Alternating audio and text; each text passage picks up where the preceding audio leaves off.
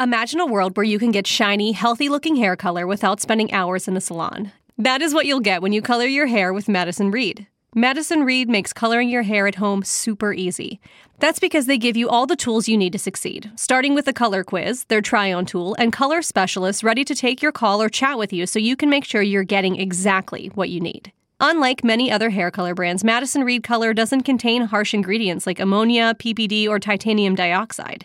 Instead, it's full of ingredients that nourish your hair, like keratin and ginseng root extract, so you get shiny, healthy-looking color. So, if you're ready to look like you went to the salon at a fraction of the price, starting at just $22, head right now to madison-reed.com. Use our promo code THESHRINK, and you'll get 10% off plus free shipping on your first color kit. That's promo code THESHRINK. All one word.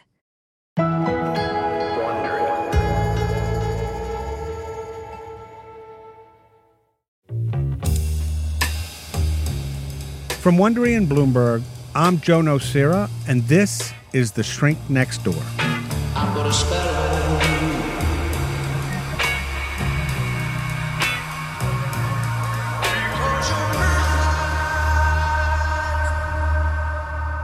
I'm Krista Ripple, the senior producer on The Shrink Next Door. Joe's reporting raised a lot of questions about what exactly happened between Marty Markowitz and Ike Hershkopf. In the last episode of the series, we heard Marty talking with the New York Department of Health about his complaint against his former psychiatrist.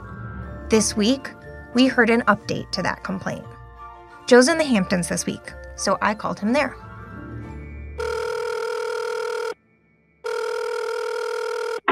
Hi, Joe. Hi, Krista. So, Joe, what happened this week? On Monday morning, the New York State Department of Health posted on its website a series of allegations against Ike Hershkopf, who was the subject, of course, in The Shrink Next Door.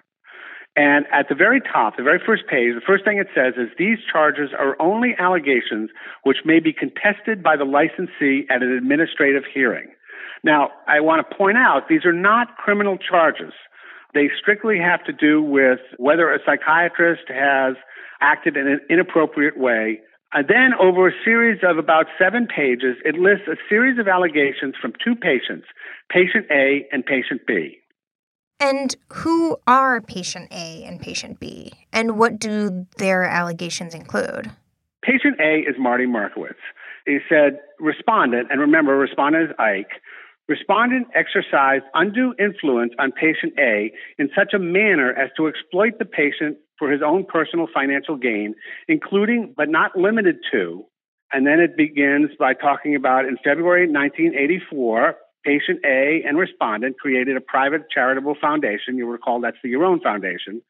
Respondent's wife and patient A were the board members. Patient A was by far the largest contributor to the foundation, while respondent directed almost all the disbursements, including writing several checks that respondent made out to himself personally. Then they talk about the estate and how patient A, Marty, executed a will in which he left his entire estate to the foundation. Patient A appointed respondent as the executor and respondent's wife as successor co-executor to the will. Patient B is the patient that we identified in episode 4 as Emily, which is a pseudonym. Let me read from the allegation. The document says, in or about 1985, the respondent, that's Ike, commenced an intensive psychotherapeutic relationship with patient B, a 28-year-old female, at the onset of treatment. Patient B's active therapeutic relationship with respondent extended through 2003.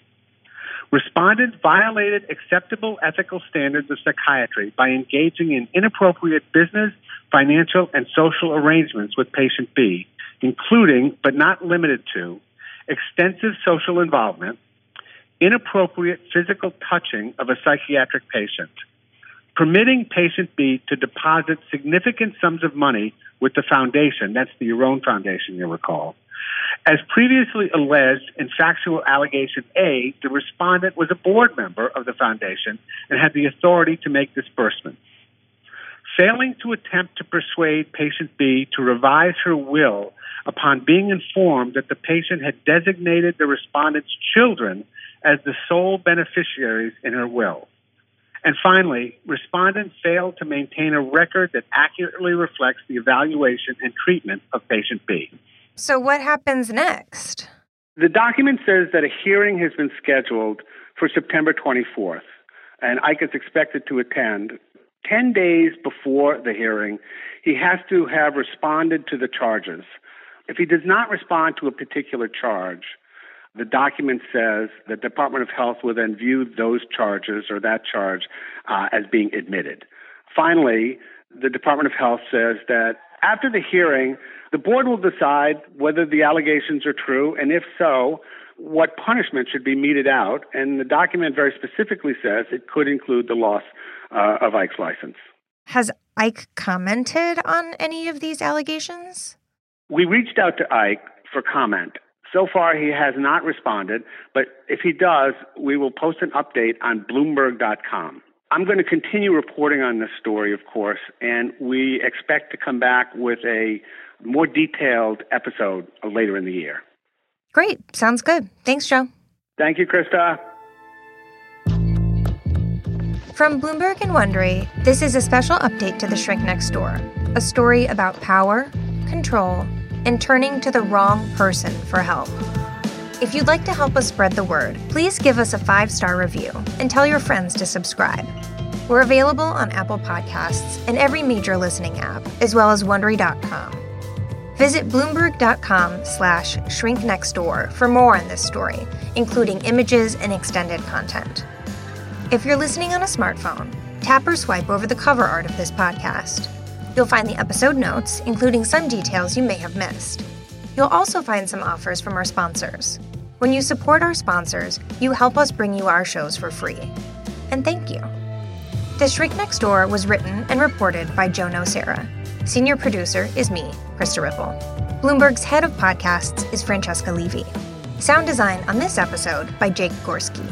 Executive produced by George Lavender, Marshall Louie, and Hernan Lopez for Wondery.